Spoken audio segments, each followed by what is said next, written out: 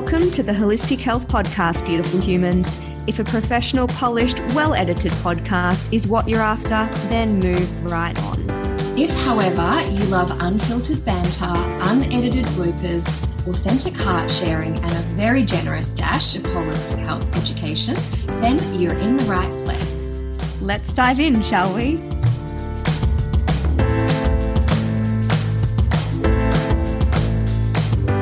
Hello, everyone. Welcome back to the Holistic Health Podcast. Amy, what is happening this morning over at the Skilton household? Oh my gosh. Chaos as usual. No, it's not too bad. Just the standard. I've been for a walk. It's a beautiful sunny day. I'm actually feeling really good today.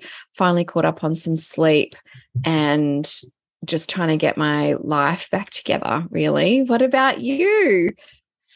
Oh, where do we start in this household? Maybe that'll have to be a story for another day. For anyone who isn't following along at home, I'm actually a bit of a nomad at the moment. My husband and I are house and pet sitting around the Gold Coast in Australia. So we've been living in lots of different spots. So yes, this particular house set we'll leave that story for another day, or we might end up doing a whole podcast about it. Speaking of us and personal lives and what's happening and questions, we wanted to bring to you today a bit more of a lighthearted episode and to answer some questions that you guys have asked when we've put it out onto our Instagram channels, just because it's really nice to get to know who you're listening to and who you're getting information from. And we totally get that, you know, you have questions and, I mean, I'm the same. I'm just curious about humans and definitely curious about people who I listen to frequently. So we thought, why not have a bit of fun and go through some of these questions and share with you a little bit of ourselves that you might not already know. Oh my God, I'm so excited for this. There's some good questions in here. Well, I'm going to kick off with the first question in no particular order. Amy, what's one thing that no one would nominate you to be in charge of? It's probably quite a few things. But the first thing that springs to mind, because we're obviously doing the podcast, is no one would ever ask me to explain something in as little words as possible. That is so true. I am missing the gene. I have to use all the words, all the descriptions, like every little nuance, pathway, mechanism. And I even annoy myself sometimes, but I just cannot. I have this, I don't know, I think it's like a thoroughness. I feel like it's really important that, you know, something is explained thoroughly. I'm doing it now. I know, that's why I'm smiling. I'm literally doing it now. I could have just stopped and I didn't. And I went in. So there you go, folks. That is one thing I will never, ever be asked to do. Or if you ask me, I will fail. All right, Nat. Okay, let's get the spotlight off me. What about you? What would not be in charge of ever? In a very funny contrast to that, absolutely no one would ever ask me to be the person that reads the instruction manual. I am not a detailed person. I will give you the dot points and hope for the best and trust it'll all work out. So I am not the one for the job. Oh my God, I love it. This is why we balance each other so much. I'm right up in the details, girl. And you're like, just like top level dot points, move it along. High view. Oh my God, I love it. That was such a good question. Okay. All right, I've got one for you. How often do you eat treats, Nat? This is such an interesting question because I think that this has changed for me over time. Right now, I think I should define what I feel like a treat is for me, because I do think it's relative to everyone. So a treat for me is anything that I know when I consume it, it's not the best choice for my physical body. And I do think that that differs for everyone. So I have quite a sensitive system. So I don't ever eat junk food. I know that sounds like, oh, like she's on a high horse, but I genuinely don't ever eat traditional junk food because I just don't see it as food anymore personally. What I consider treats are things high in sugar, or if I'm eating dairy, or if it's something that's quite a refined carbohydrate, for example. So I would say I eat treats. I eat things that are more processed, higher in sugar, whatever it may be, probably once a week to once a fortnight, depending on if I feel like something. What about you? Yeah, you really got me thinking about how a treat is defined, because, like you, there are definitely some things that do not suit my system. I've had like an on and off relationship with gluten, and I've permanently dumped gluten. Good. Because it's just such a shocking substance to me, or and the glyphosate that goes along with it. But that's a conversation for another day. You don't want to share the details? Oh, I'm really trying to bite my tongue here. I really am. So like, to sort of say, is gluten a treat? Because it's so damaging to my system, I don't view it as a treat at all. It's like, it's just not on the radar. So, and then for treats, I feel like I always make sure I've got delicious food to enjoy. And like, my Bliss Ball recipe is just one of my favorite things. And so that to me feels like a treat, but like, could you technically define it as a treat if it's not like a naughty food? I don't know. So I guess going off your definition, I would say probably similar, once a week or a fortnight. So if we've gone out for dinner, we might have dessert. So that might be sorbet or a gluten-free dessert that I haven't made, like it's from the restaurant. So obviously there'll be white sugar in it, which is not something I would put in there. So my first thought when you asked that question was like, whenever I want, like I don't have this like restriction. I don't plan to only have it. It's just my day-to-day eating is so full of delicious food, and I make healthy versions of things I guess people would consider treats that I just don't really even differentiate between them. And I also, it's probably because I'm getting old, but I feel the difference in my body, and I also value that as much as I value taste. And so, yeah, it's a funny one, isn't it? But like, what did I have last night? I had some like, it's not Panna chocolate, but it was another brand of like hazelnut, like plant-based chocolate. I guess you'd define that as a treat. So yeah, not that often by your definition, but also just whenever I want.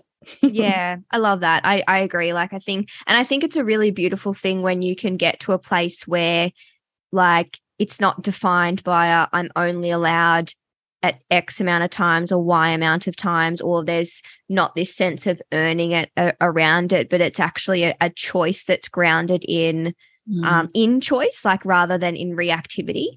And I think it took me a very long time to get to that. I used to have a quote unquote cheat day where I just eat, absolutely anything I wanted, lots of processed food, just because in my head I'd created this rule that outside of that one day, I could not have anything else in that name. So really interesting. But let's move on to the next question. So the other question I have here to ask you is, do you ever feel self-conscious working in the nutrition space? And I think this actually came through from another practitioner, a young practitioner who is currently working in as a nutritionist. And I think it's a really great question. And I love to hear what your answer and experience with this is. Oh, yeah. So there's a couple of layers to this. So number one, I definitely have, especially when I've met, like if I'm out for dinner or at a meal with like new friends, or like it's a networking lunch or breakfast or whatever. So I'm eating with people who don't know me. I definitely have occasions where I think, oh, like, are they watching what I'm eating, watching what the nutritionist's eating and judging me? And like, should I make a different choice to set like an example. And, you know, like I have absolutely had those thoughts before where I've had this awkward moment of like feeling self-conscious about what I'm about to order or what I'm about to eat, and whether people will be surprised about that.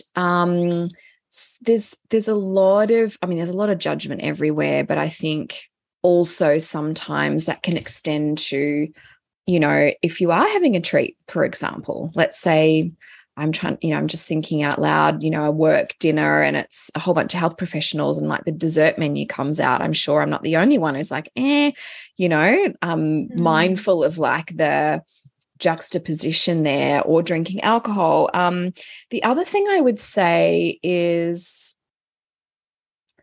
I'm very sensitive to different ways of eating and different reasons why people choose different ways of eating. And so for many reasons, I don't share a lot about what I eat on social media.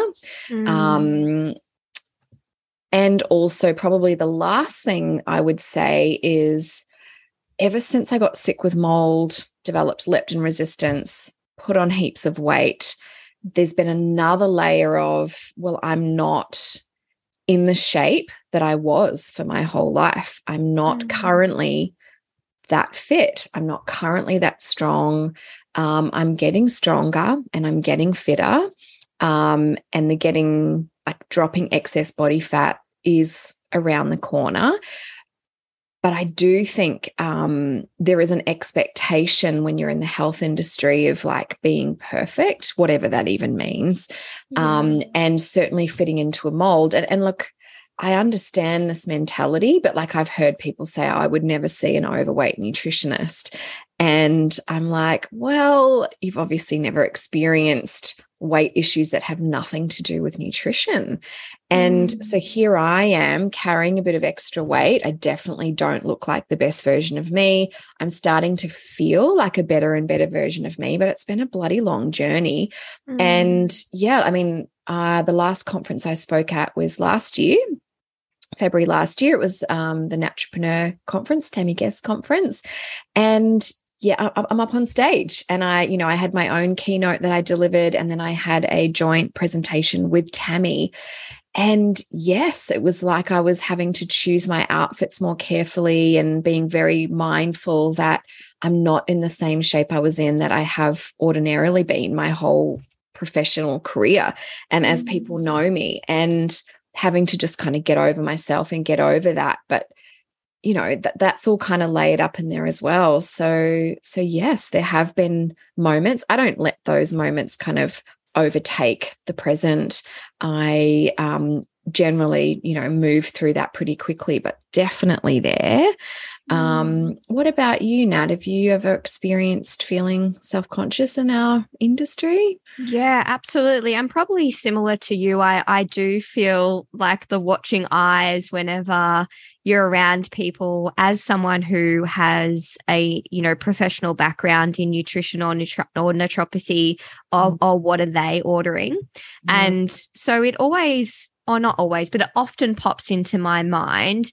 And I find it interesting because there's part of me that goes, well, I don't care, because that's just generally my personality is just, I just don't have enough fucks to give, that like, why would I bother? And then another side of me that goes, I wish I could just tell them that, you know, I'm ordering this, but I don't usually order like this or whatever. And I kind of let it slide. So I think it's very natural, because the reality is, a lot of people are observing and, you know, maybe judging. And I don't think that you can necessarily escape that. We are by nature meaning makers. And so someone is probably going to put their own context and their own story around, you know, oh, she's ordering that, so this must mean why.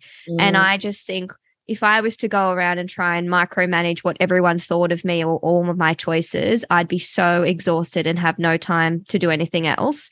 So I definitely feel that in the food space. I I also have very much experienced my own struggles with body image. I mean, I come from such a long history of disordered eating that, it's been a big journey to come into a place where I feel comfortable and confident in the body that I now inhabit, which looks very different to the one I had for a long time growing up.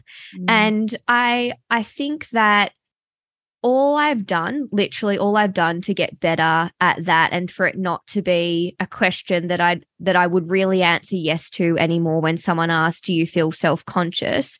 My first answer is no longer, yeah, definitely. I'd have to be like, like,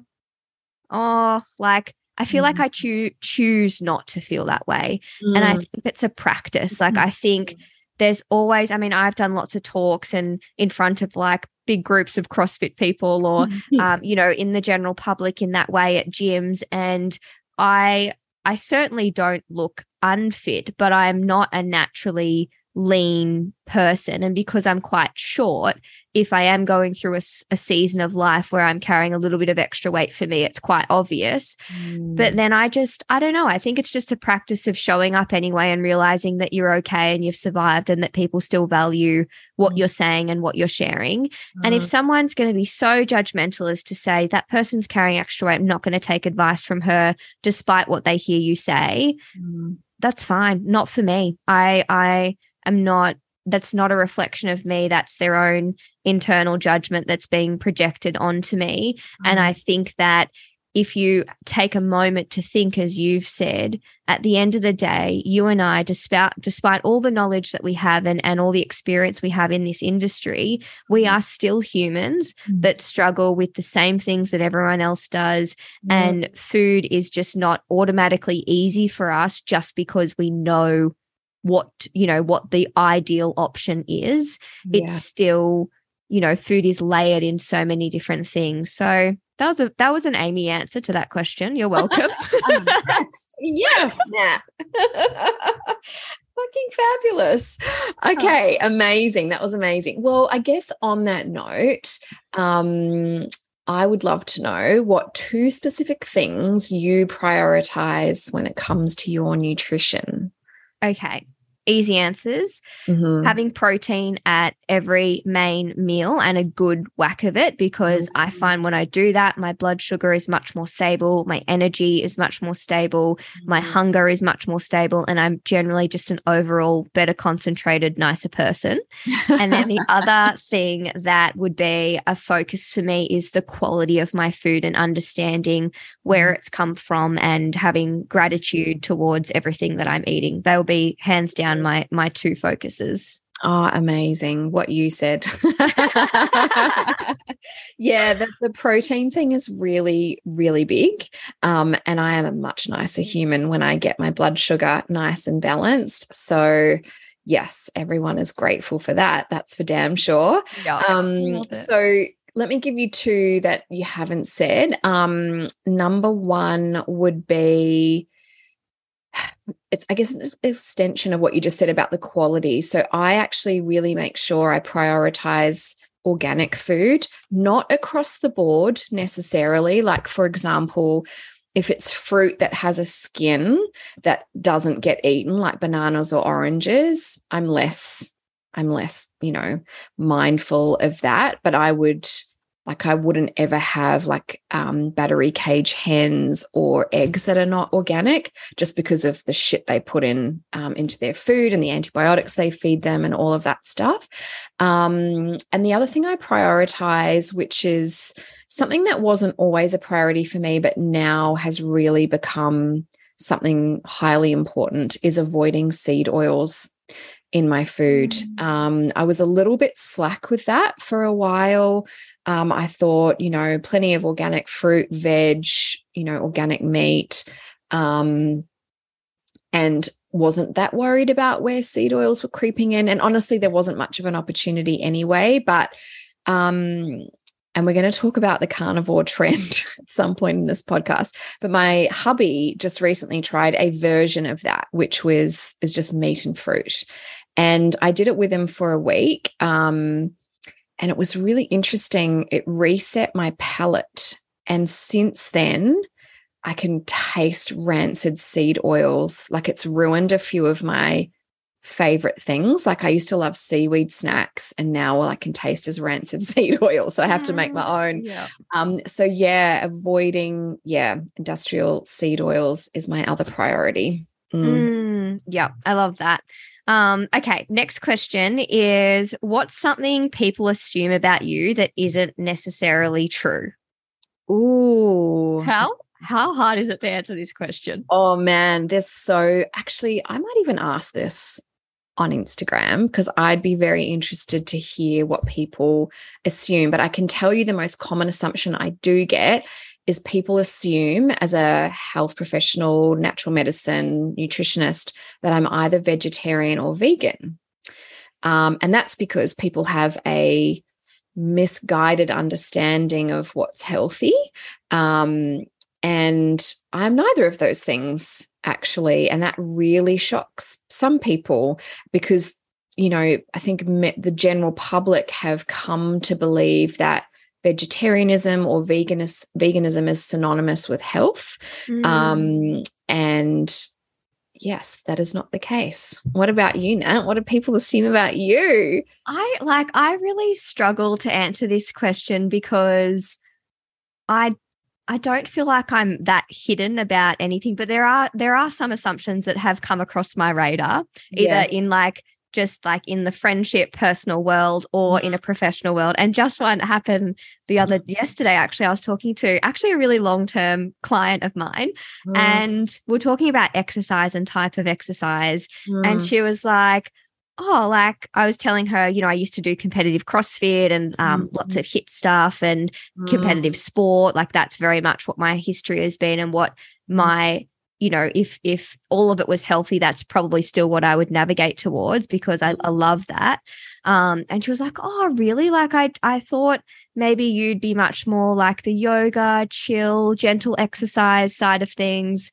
And I was like, that's really interesting. And I don't know whether it's because I come across as chill or I come across as feminine or something. I really don't know. But I had a good giggle at that because I thought, and I shared this with her, I was like, I had to work really hard to see yoga and Pilates and walking as exercise. I used to be that person that was like, why would I go to an hour class to stretch? Like speaking of yoga, whereas of course I absolutely do not hold that belief anymore at all. So I think that's one. And the other thing, I think a lot of people assume, or I've had this said to me countless times in my life, oh, like I can't imagine you angry.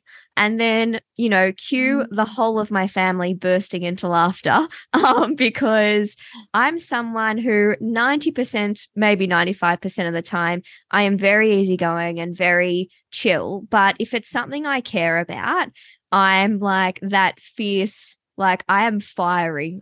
We will get our husbands on this show at one point in time and I'm sure they will bust many myths. I think it's that. I think people assume that I'm just, quote unquote, super nice and super like calm all of the time and never get angry.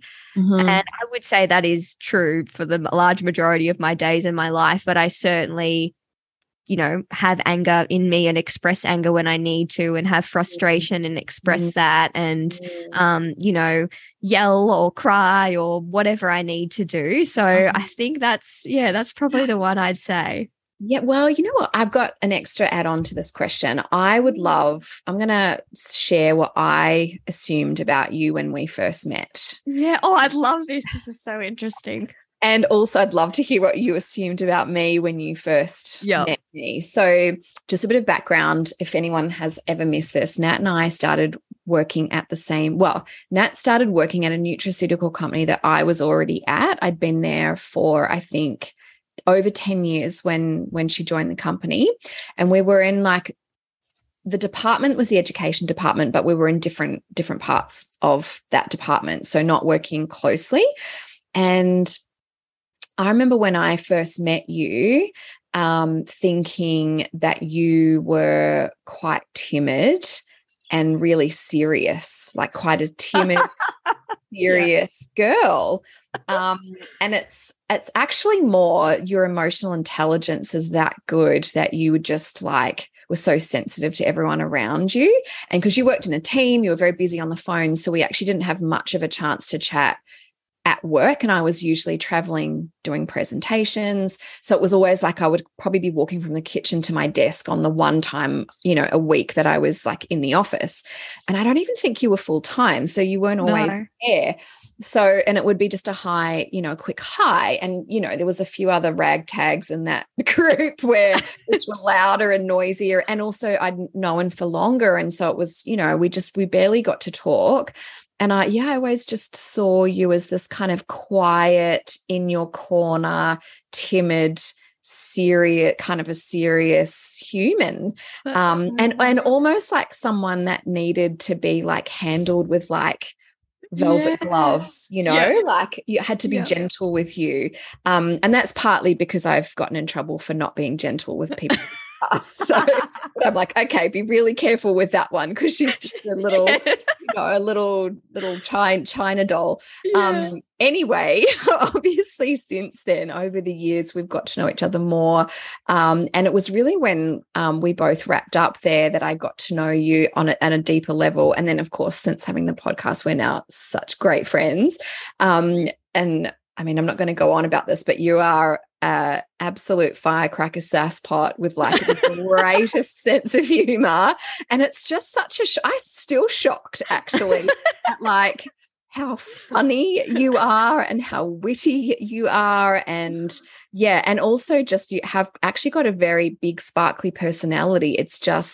It's not always on display. And when it comes out, I still find it hard to reconcile because that first impression I had of you was like this quiet, timid, wee thing. So funny. And you know what? First of all, thank you very much. My Leo heart is just lighting up with all this admiration. And it's funny you say that because a mutual friend of ours that also worked at that same company had the exact same thought. And he said to me once, he said, when I first met you, I thought she's not going to last here. Like she doesn't have enough of a backbone kind of thing.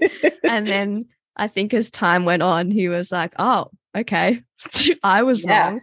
Underestimated you big time. And it's funny you say that because I do think that that's been a theme of my life is I think there's lots of layers to my personality. And I think depending on what situation I am, it's not that I'm putting a version like of myself forward for any particular reason. It's just I'm reading the room, like it's not always necessary to be loud and witty and making jokes. But I think that, it's interesting. I'm often given that feedback of, I didn't realize X, Y, and Z, or like people are very surprised when I have quite like, yes, I have a very interesting sense of humor, and I'm definitely the one that can be known for making like that's what she said jokes, and I think that comes like as a very big surprise to people as well. So it takes some time, which is why sometimes I make jokes and people don't like react, and I think it's because they're in shock. They're like, did that really just come out of her mouth? My husband is often like, oh my God, if I had a camera, if I could just like film you for a day, like people would understand. Anyway, thank God he can't do that. Yeah. And I'm going to say for you, when I first met you, and then as I got to know you, like similar but different. Like I thought you were super serious, very like together and proper. And, then I got to know you and you are so funny. And also something that surprised me even more so was how like warm and welcoming and nurturing and accommodating you are. Like I reached out to you at a really tough time in my life after we finished work. And we hadn't spent like that much time together, but you invited me into your home. I'd never felt more at home anywhere than what I did when I was staying with you and James. And I think as I've gotten to know you like more and more, I think you are so hilarious. And I think I think it's because I got to know you first in that very professional presenting role. And so that's what most of our conversations were around. But then as I got to know you more as my friend, and as I get to bring out the other parts of you on this podcast, I'm like, everybody needs to hear your stories and how hilarious you are. I love that. It's interesting how, I don't know, it's how I was brought up, but like just my work personality versus like the rest of me that I didn't always bring to work or didn't sort of have on display outside of maybe my immediate team. So interesting to hear other people's impressions. I know. I love that. All right, what's next? More questions. Okay, so what do you eat for breakfast, Nash? Oh, good question. So I'm actually not someone who's a creature of habit with this. I'd probably say I have about 3 or 4 things on rotation. And what I tend to do is choose my breakfast more around whether I've already exercised, whether I'm about to exercise, or whether I'm actually going into like a few hours of focused work. So if I am, most of the time, I would, either be going into some focused work or I would be going to exercise within the next two hours. So I'll give you the contrast. So if I'm going into trying to work and focus, then I will mostly have leftover dinner that is mainly just like an animal protein and some veggies or something that's, I guess, what you would call a little bit lower to moderate carbohydrate, because I find it easier to concentrate when I eat that way in the morning. In saying that, if I'm going to be doing some exercise in the next few hours that follow, or if I have already exercised, I'll generally have something that's higher in carbohydrate. So it might still be leftover dinner, because I tend to really like savory breakfast from how stable my energy feels with it. But I would have like sweet potato, or I have rice with my meals. And then the other two breakfasts that I do tend to have are coconut yogurt with collagen or protein powder stirred in, berries, and some kind of nut and seed mix. Or I would have a smoothie if the weather's really warm and I'm a smoothie bowl. So it would have quite a lot of fiber and berries and like toppings in it and be quite thick. Those will probably be my main go-tos. Every now and again, I will have eggs, but eggs don't actually work too well in my body. So the only reason I don't have them is for that reason. Otherwise, I think they're a great breakfast choice. What about you? Wow, you really take your breakfast seriously. I do not muck around. This is serious, Natalie. And this is, I can see. Oh my God.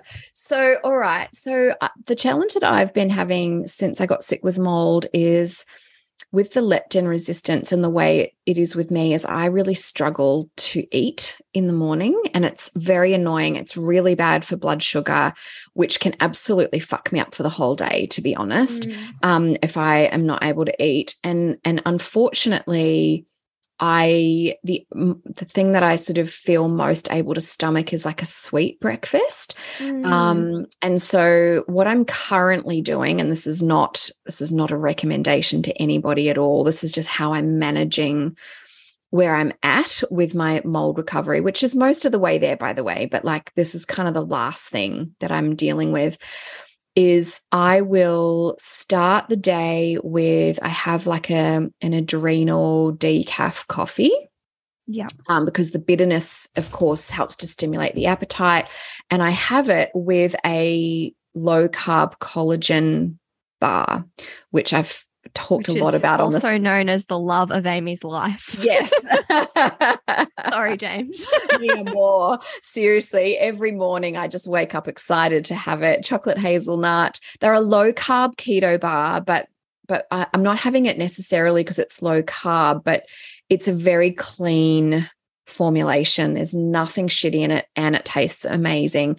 And it's like having chocolate for breakfast. So I'm basically having chocolate and coffee for breakfast, except it's like a herbal decaf coffee and like a whole food, nut butter, date, collagen bar. It's sensational. To hack the system. I love it. Yeah. And normally, like, I'll have that straight up so my blood sugar doesn't flop. And then I may exercise, I may go and do a walk and then come back and eat a proper breakfast when I'm hungry. Yeah. Or I can then transition into savory. So this morning, I'll tell you what I did this morning. I did that. I had my Adrenal decaf coffee, the chocolate hazelnut keto bar, went for a walk, and then I've come back and I've had an orange, and I batch made some curried egg salad, and I've had that. Other times, if I'm organized, I might have like an egg muffin, which is basically just an omelette with lots of veg, maybe a bit of like bacon or speck or leftover animal protein from a dinner made into muffin cups. And I might have a couple of those and grab like a side of rocket. I should probably be going for smoothies. I've just gotten out of the habit. That's a really nice way to have a sweeter breakfast with collagen powder and, a banana and coconut milk. But I've just fallen out of the habit. So I try and have some sort of, usually it's like egg and onion salad or curried egg and a piece of fruit. And then if I'm having a good day, like if I've been on top of like, I'm still sort of detoxing mold toxins out of my tissues. So if I've been on top of that and my stress levels are low, my appetite tends to be a bit better, and I might have dinner leftovers. But that probably happens for me about maybe once a week, sometimes twice. And so other times I'm sort of trying to like baby step myself through the first meal of the day.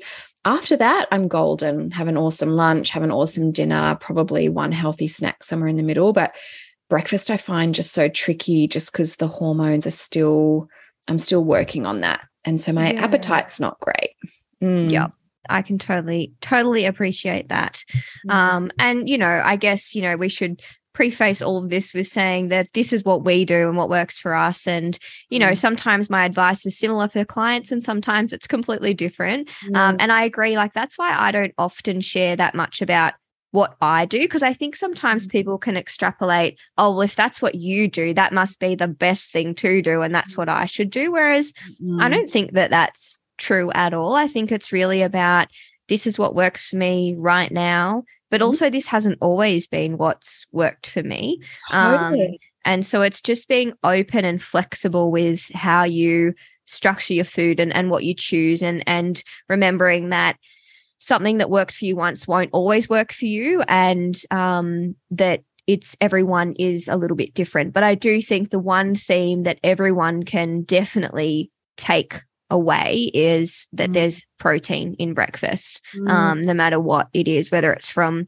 a collagen bar, whether it's from some collagen powder stirred through eggs, leftover dinner, like whatever it may be. I think that's one thing that is such a beautiful foundation to have breakfast lay upon.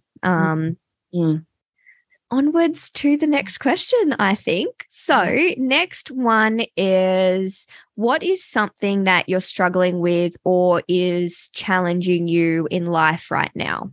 Oh my God. So I would say right now, the thing that's on my priority list that needs support is my mental health.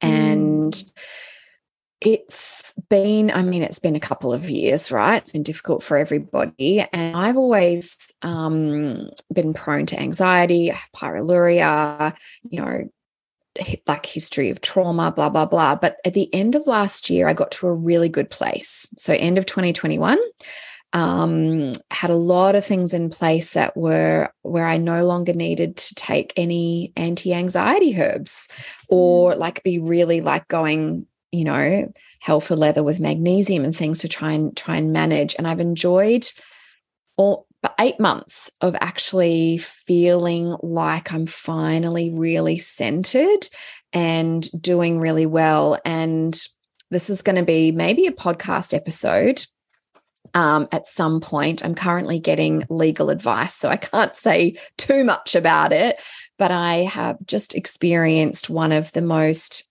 actually, my two greatest fears happened this month.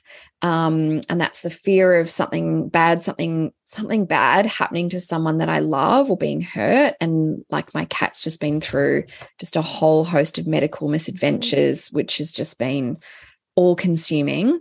And if that wasn't enough, at the beginning of the month, so prior to that unfolding, I was the subject of a media witch hunt and just full-blown defamation, and just painted in a way that's just entirely at odds with who I am and what I do. And, it was on national television, which resulted in all kinds of horrific hate mail, death threats, really nasty messages, which when it's not happening to you, it kind of is easy to sort of disassociate from as like, this is just a projection from someone who, X, Y, and Z. But when you're on the receiving end of it, it's a whole other story. So right now, coming through that and restoring my nervous system regulation and supporting myself, and really just navigating something that is so devastating in a way with grace and with kindness and compassion for human beings who actually don't know what they're doing. To be honest, it's an unconscious reaction, and based on a lot of assumptions and et cetera, et cetera. So mental health, like if you'd asked me a month ago, that would not have been my answer.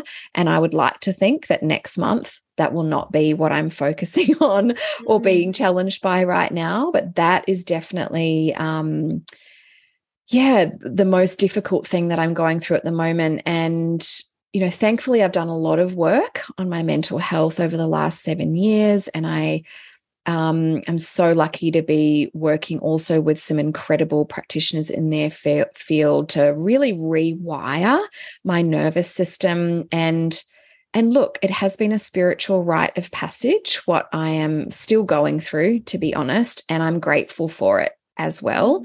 It has allowed me to meet an aspect of myself I didn't know I had, and has called forth a version of me that, to be honest, has probably been waiting in the wings, ready to take the steering wheel. So, I look forward to talking more about it once I have had legal advice on what I can and can't say, and like what avenues I'm going to pursue as far as righting wrongs go. But yeah, mental health right now is the thing on my plate. What about you? Well, first of all, thank you for sharing. And I think it's so, you're right.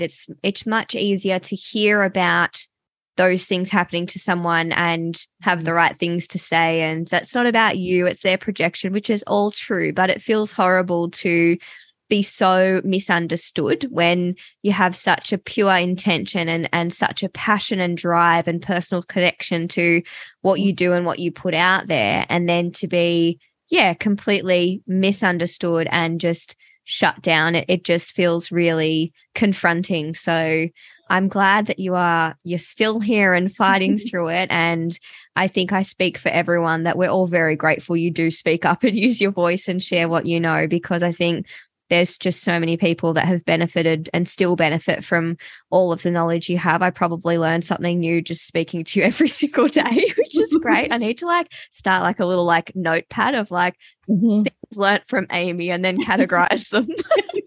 Amyisms. Yep, that's it.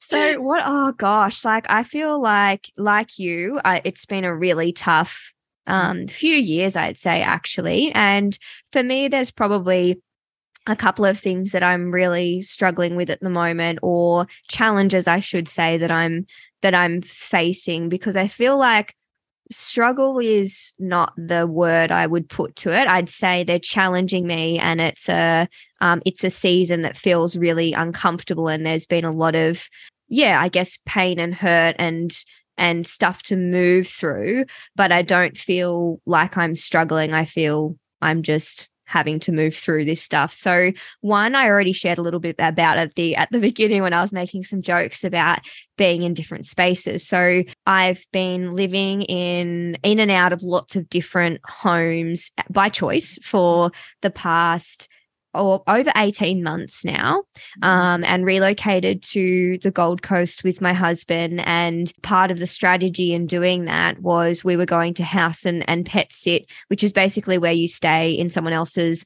home and look after their animals in exchange for free rent. And we were doing that so we could explore different areas around the Gold Coast to figure out where we wanted to land and actually buy our first family home. And we are still on that journey. And unfortunately, we are not finding our perfect first home yet, but I'm noticing how much I love and need stability and like my own environment. I think when you're going in and out of other people's spaces, everyone sets up their space differently. Every space carries an energy.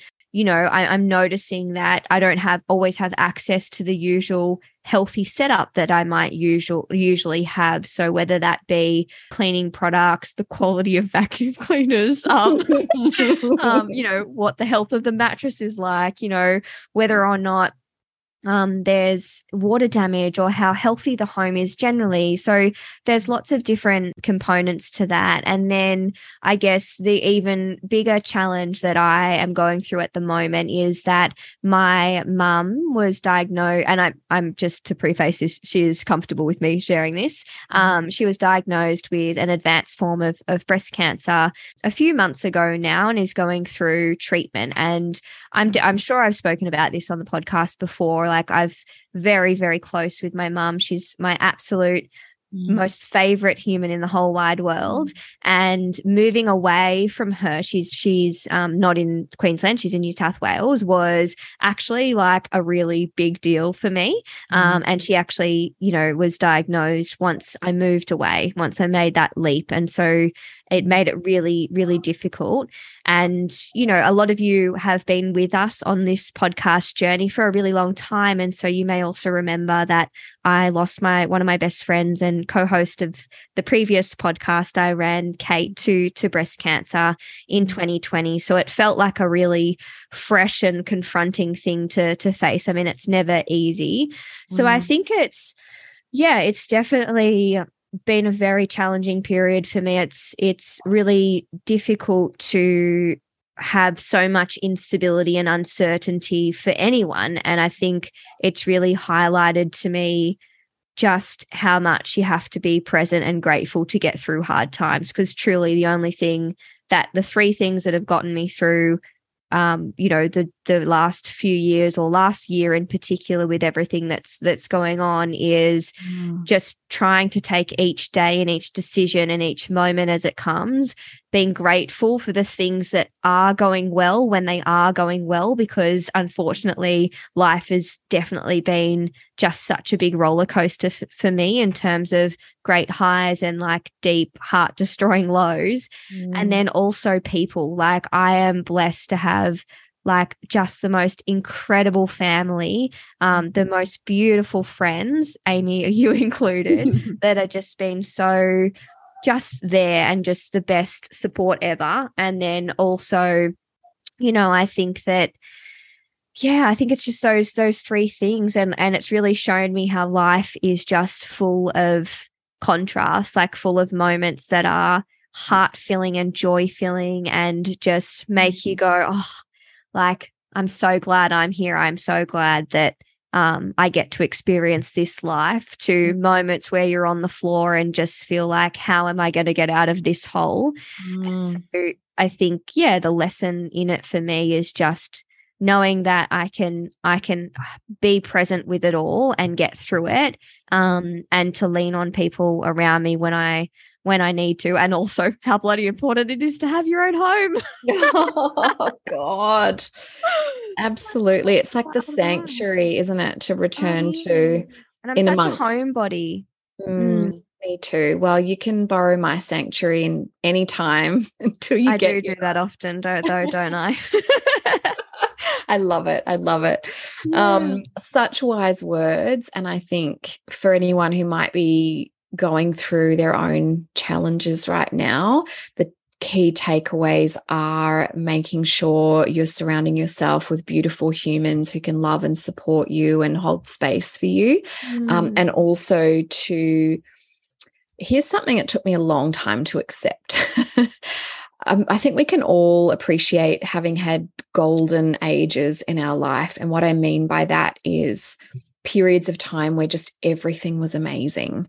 And there's a few of those in my life. And one of them was actually when I was at naturopathic college. That was just like the greatest like chapter of my whole life. It was like my existence was finally made sense. And I was like, I was learning what I came here to learn and to share.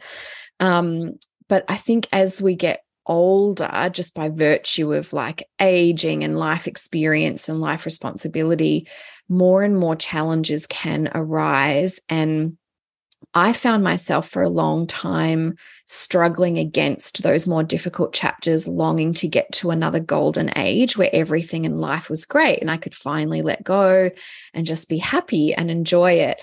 And I don't know if I've even fully accepted this, because I want to stamp my foot and say no when I think about it.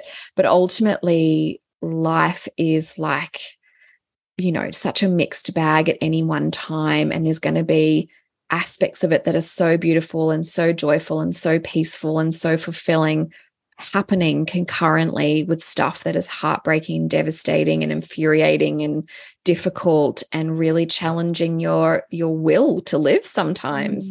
And staying present is really the portal through, and having gratitude for the bits that are, bringing you joy, in amongst the other stuff that is maybe trying to take away from it a little bit, which leads me on to perhaps an extension of that question about who we lean on and whose support we call upon in our journey, and in particularly with our healing journey, but I think in just life. I mean, life is just one big surviving, not dying experience, I feel like.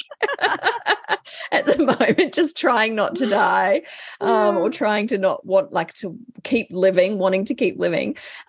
So what practitioners, Nat, would you say have played a role in your life or your healing journey that you want to shout out? So many. And I would say a few key ones. I had one beautiful, incredible naturopath that truly really, really, really helped me. And so her back in the day, that was probably, 10 years ago now, maybe. But she was really profoundly influential on my healing journey. So that would be one. The other one would be various kind of bodywork practitioners that I've seen over the years. I've really found physical body work, whether that's chiropractic, osteo, whether it's energetic type work or whatever it may be, that's been really helpful. And then if I had to pick one person, it would actually be the most beautiful psychosomatic therapist that I had a few years ago, a couple of years ago now. I saw her for a while and did a lot of my kind of, I guess, inner child work with her. And she held me through some really big stuff. And I think it was a mixture of I was ready for that work, and she was also the right person at the right time. And plus, she's just the most beautiful, beautiful human ever. So I would say those are the few. I also have done some plant medicine journeys that have been really healing for me. I've also, I guess, worked with a few energy type healing modalities. I respond really well to things that are body mind centered, that are kind of from the body up to the mind rather than mind down to the body. I haven't always been that way, but I think that as I've grown in self-awareness and body awareness, and because I am so conscious of how I feel in my body, and because I believe that a lot of our emotions are stored in our body, and it manifests as different physical symptoms or mental imbalances, I just feel really drawn to that kind of work, and I'm very much like a physical touch person. So I would say those. It's a bit of a mixed bag. What about you? Yeah, amazing. So I would say, to be honest, up until I got sick with mold, I probably wasn't particularly open to support from outside of myself until I got so sick I had absolutely no choice. So I then saw a naturopath who specialized in mold, who was also a colleague and friend. Thank goodness I knew her and of her area of expertise. And she really was the Sherpa who navigated me out of, the dark hole that I was in with mold illness and that whole journey, which was incredible. And I still see her today because I've realized having a second set of eyes on your problem, even if this is an area you're qualified in, is always helpful. Everyone has their own zone of genius, skill set, experiences that can just enhance your journey. And so, I think I've seen her once this year, but it's just nice knowing I've got her as my wing woman in that regard. And really now I've got a team of people that I call on. I have an ABC chiropractor that I see. I go through sort of seasons of like regular treatment, and then I sort of fall off the wagon because I get busy with life. But ABC chiropractic is just the only form of chiropractic that I recommend, and on a regular basis. And yeah, love it. So structurally speaking, it's just game changing. I've also been recently working with she's actually also a chiro, but this is a different modality called NIS. It's a neurointegrative system, which helps with the nervous system. I sort of joke that she takes care of the hardware and my psychologist takes care of the software. So she helps with repatterning electrical circuits, helps you to correct blown fuses, and really reestablishes correct neurological communication through your body. And I have an incredible psychologist who I started seeing 7 years ago now. I was in a relationship with someone I didn't realize had really significant and quite sinister mental health problems. And I started seeing the psychologist to figure out how to help my partner at the time. But also had all of my own shit to sort out. So it just kind of naturally rolled into that. And honestly, I think everyone needs a good psychologist on their team, clinical psychologist, just a life essential, really. And so they would be, one of the, like, some of the biggest influences on my well-being also, as far as practitioners go.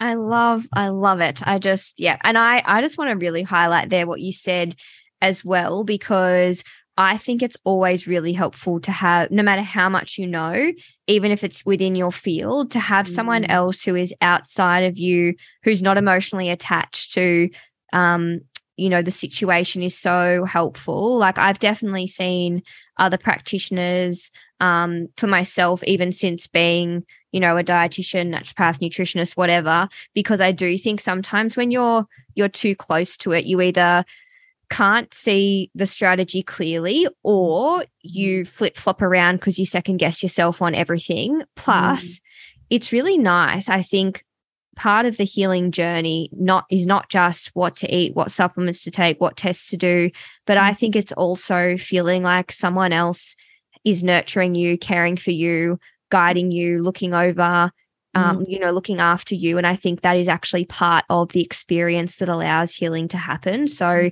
I just wanted to really highlight that, because I know that there are some practitioners that listen to this podcast, and perhaps you felt self-conscious yourself about seeing another practitioner that's in your industry because you're like, oh, they'll think I don't know how to quote unquote fix myself.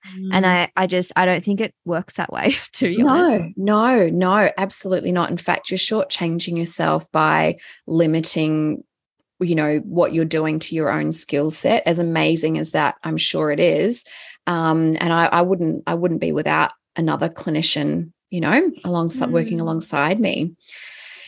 So now I've got one more question. Okay, one more. Make it a goodie. This is a goodie. Okay, so what is a secret most people don't know about you? Oh my gosh, a secret. Something that might shock them or just surprise them. Oh my, shock or surprise you. I'm gonna have to think about this for a minute. Do you have one that's off top of mind, or would you like me to share all your secrets? I will not allow you to share all my secrets. I will not allow it. I will not allow it. Fun fact, Nat and I had a photo shoot at the beginning of this month to get some nice new images for ourselves, but also for our membership, the Holistic Health Collective. If you haven't checked that out, the link will be in the show notes, and also to update our podcast artwork, because that was just hastily put together when we got started. And the photos are amazing. But, you know, whenever we're looking at photos, you're always picking the ones you like yourself. We were comparing our lists, and I'm like, oh no, I hate that one of me. I hate that one of me. And then on my list, I had some, I'll allow it. Like, I didn't like it, but I'll allow it. She sent it through and I was like, all right, that's the game we're playing here now. I'll allow it. I'll allow it. Yuck, hate. My comments are quite funny. Anyway, my secret. Okay. The secret I'm going to divulge today is that can you guess what I'm going to say? So I want to start singing Ice Ice Baby. yeah. So I want to preface this by saying I will not hurt you. Yeah, I will not hurt you. I'm not a violent human. But I did do martial arts for 8 years. And I did kickboxing. I started off doing Thai kickboxing and then moved into Chinese kickboxing. And I loved it so much that I wanted more. So I joined a women's sports fighting gym and ended up doing women's wrestling it was over a year. It was over a year. I only stopped because I moved to Australia, and I actually went on tour. It was like WWF, but without the scripting. And my character, my onstage persona, was called Ice Angel because I look really serious when I'm concentrating. It's the same when I'm presenting. And it's so bad that when I was doing TV work, they had to like tape a smiley face under my camera to remind me to smile. Anyway, Ice Angel. So whenever I get really serious and I'm getting pissed off, my husband likes to rib me and say Ice Angel's coming out. But I was a women's wrestler, friends. Look out. I can do a mean scissor kick. I can pull you off the top rope with my ankles around your neck. So do not mess with me. I don't think I can top that. I don't know what to come back at with what is a secret that I have. I mean, I've actually done kickboxing too. I didn't have a name and I didn't scissor kick anyone. I can confirm. But I've definitely done that. But I'm gonna have to circle back to a secret unless you can think of one on my behalf. I don't know that.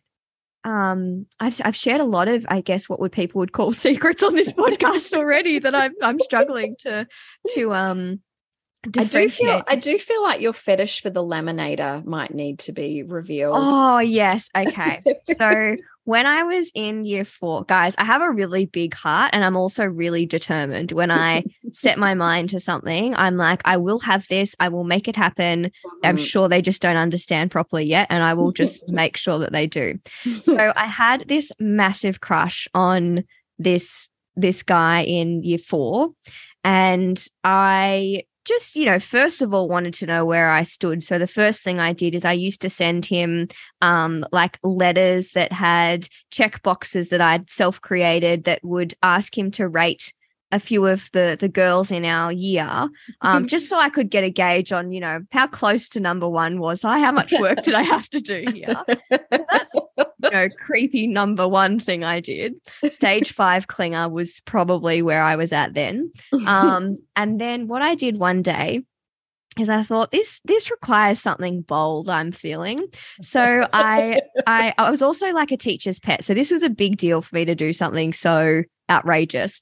I wrote on a piece of paper, you are sexy, but I didn't spell sexy the normal way. I was pretty, I was trying to be cool. So I wrote SXC with one of those really cool like S's that you can do in block writing. Yeah. And not only did I do that, I highlighted it in lots of different colors. And then I borrowed my mum's laminator and laminated it.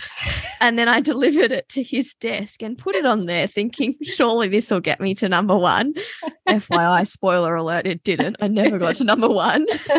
And the teacher, the year group manager called a meeting and, we all had to go down there and she stood at the front holding my "You Are Sexy" card. Oh my God. And she said, this is not appropriate to be putting letters on other people's desks that haven't been asked for.